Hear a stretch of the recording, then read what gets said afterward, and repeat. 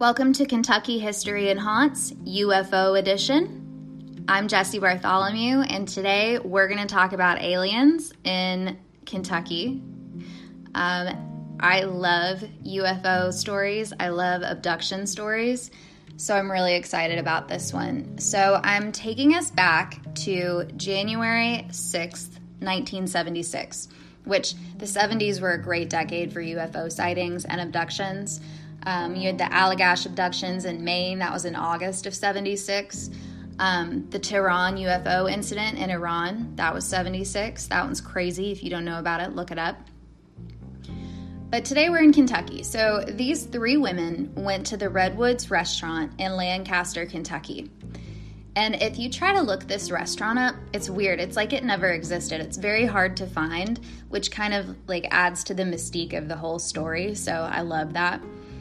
And for those of you who don't know, Lancaster is south of Lexington. It's kind of like in between Berea and Danville. So three women, their names were Mona Stafford, Elaine Thomas, and Louise Smith. And they were going out to celebrate Mona's 36th birthday. So happy birthday, Mona. They were said to have not consumed any alcohol during their meal, so some birthday party. They finished around 11:15 p.m. and they started driving home, which was Liberty, Kentucky. And according to the internet, Liberty is a little bit over 40 minutes driving southeast from Lancaster. So I guess it's good they weren't drinking because that's like a small road trip. So they get to Stanford, which on a map looks like they're about a third of the way home. And they turn Louise's Chevy Nova, which, great choice, Louise. They turn it right on Houstonville Road when this lit up object appears in the sky and it starts moving towards their car. And at first they're like, this is a burning airplane and it's coming right towards us. So they're already a little freaked out. And then it gets closer and they're like, that's not a burning airplane. That's not anything like we've ever seen before. They reported this object was, quote, larger than two houses, featuring a metallic disc with a ring of red lights at its midsection and a dome atop.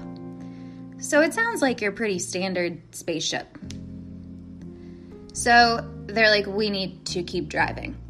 And they make it about a quarter mile down the road. And then all of a sudden, they feel like they've lost control of the car. And all inside the car is filled with this strange blue light. So the women are really panicking now. The car is starting to speed up on its own to 85 miles an hour. And this object in the sky is basically following right atop the car. So their last known memory of the event was like this notion that their car had been backed up into an empty farm field. Again, like out of their control. They didn't stop the car. The car kind of backs itself up into this empty field. The next thing they remember is being back in the car with their eyes burning and with red marks on their backs. About an hour and 20 minutes of time had been lost, but they didn't even realize this until they got back to Louise's trailer. And they look at the clock and they're like, how on earth is it this late? So they go to a neighbor's house, or a neighbor's trailer, I guess, and they're like, what time is it? And he confirms that it's way later in the evening, and they're like, oh boy, this is not good.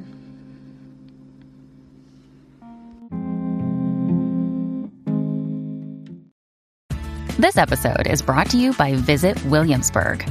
In Williamsburg, Virginia, there's never too much of a good thing. Whether you're a foodie, a golfer, a history buff, a shopaholic, an outdoor enthusiast, or a thrill seeker, you'll find what you came for here and more. So ask yourself, what is it you want? Discover Williamsburg and plan your trip at visitwilliamsburg.com.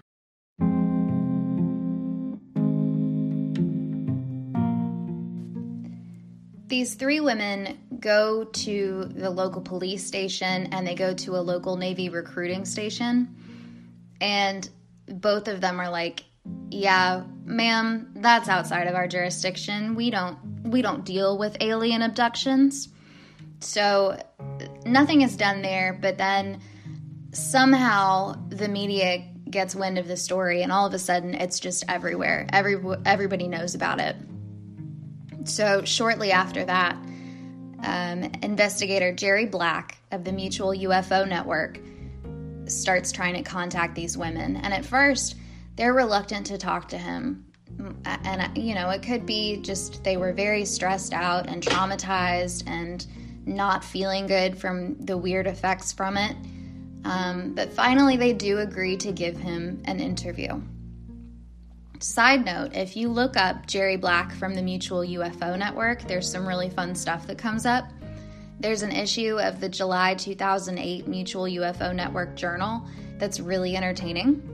So if you have an extra minute, I definitely recommend looking that up. So Dr. Black has an assistant. Her name is Peggy Schnell, and she comes with him to conduct the interview. And I don't love this part because she claims to have a past UFO experience herself, and it seems like they brought her to compare notes with the women, and it makes me feel like she was leading them, which I just don't like that part of the story. It bums me out. But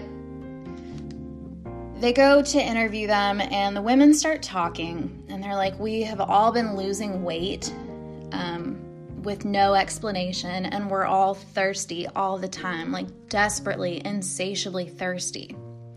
So they're having these weird physical effects, but other strange things are happening too. For example, Louise couldn't touch her car without it developing electrical issues. She had a pet bird, a parakeet, who would not let her get near it, and her alarm clock stopped working anytime she touched it. So Black and Schnell are listening to all this, and by the end of the interview, they're like, oh my God, it's the real deal. We got one. So they're hyped. Enter Dr. Leo Sprinkle. Great name, fascinating guy. He comes in and he's like, I got to join this interview. So he comes in for the second interview with Louise, Mona, and Elaine. Dr. Sprinkle was a consulting psychologist for the Aerial Phenomena Research Organization, or APRO, which was active from 1952 until 1988.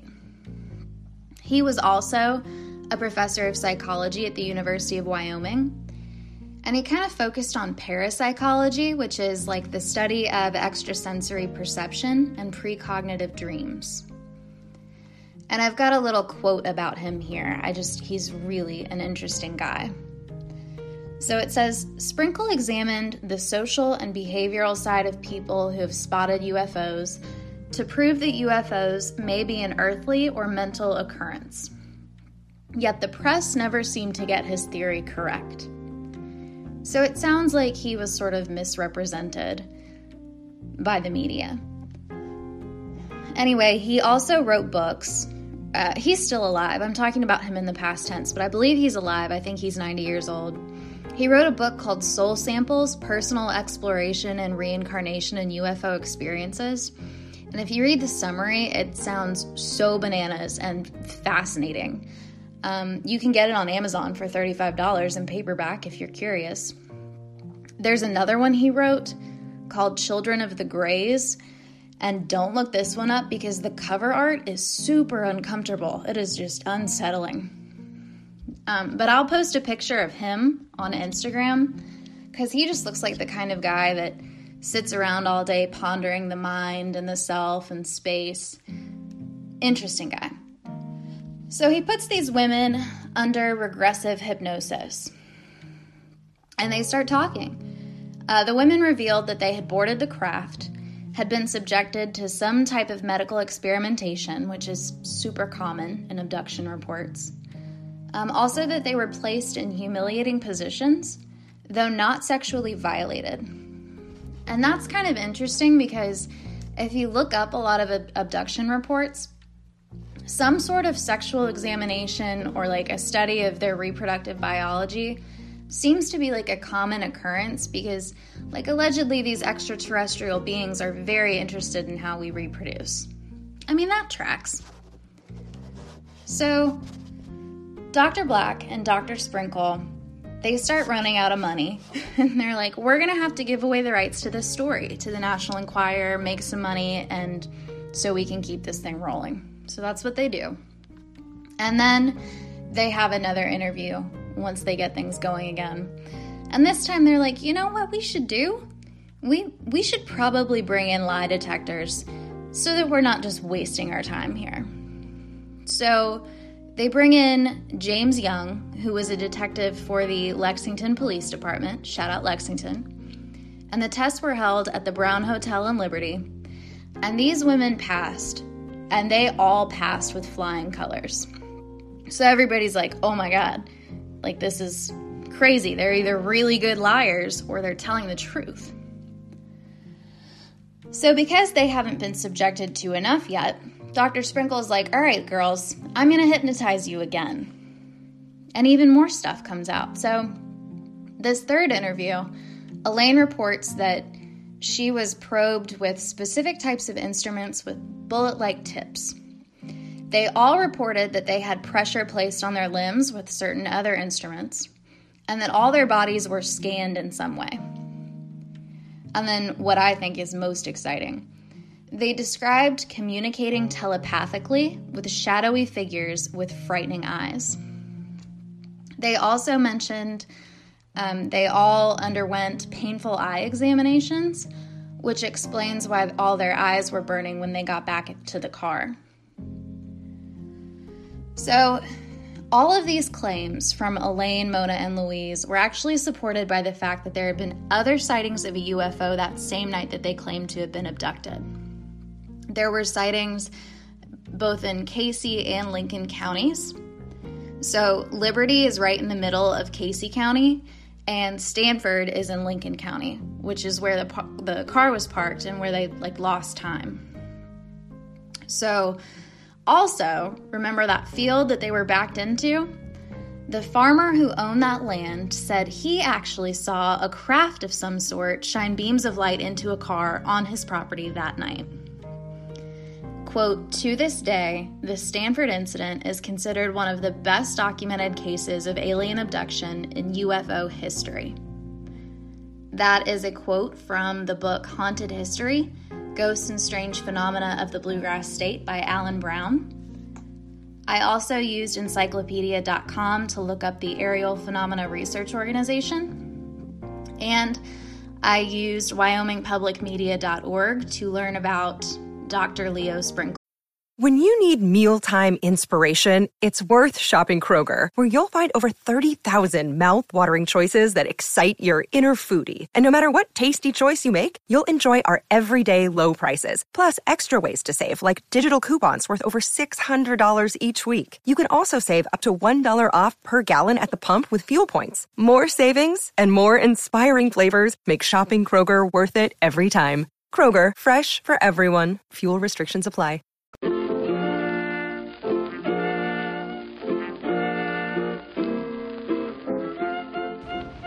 Hey y'all, thanks for listening to Kentucky History and Haunts UFO Edition. If you're enjoying the podcast, please remember to subscribe, share, and review. It means the world to me. And if you want to come on the show or you have something that you think I need to cover, send an email to kyhistoryhaunts@gmail.com.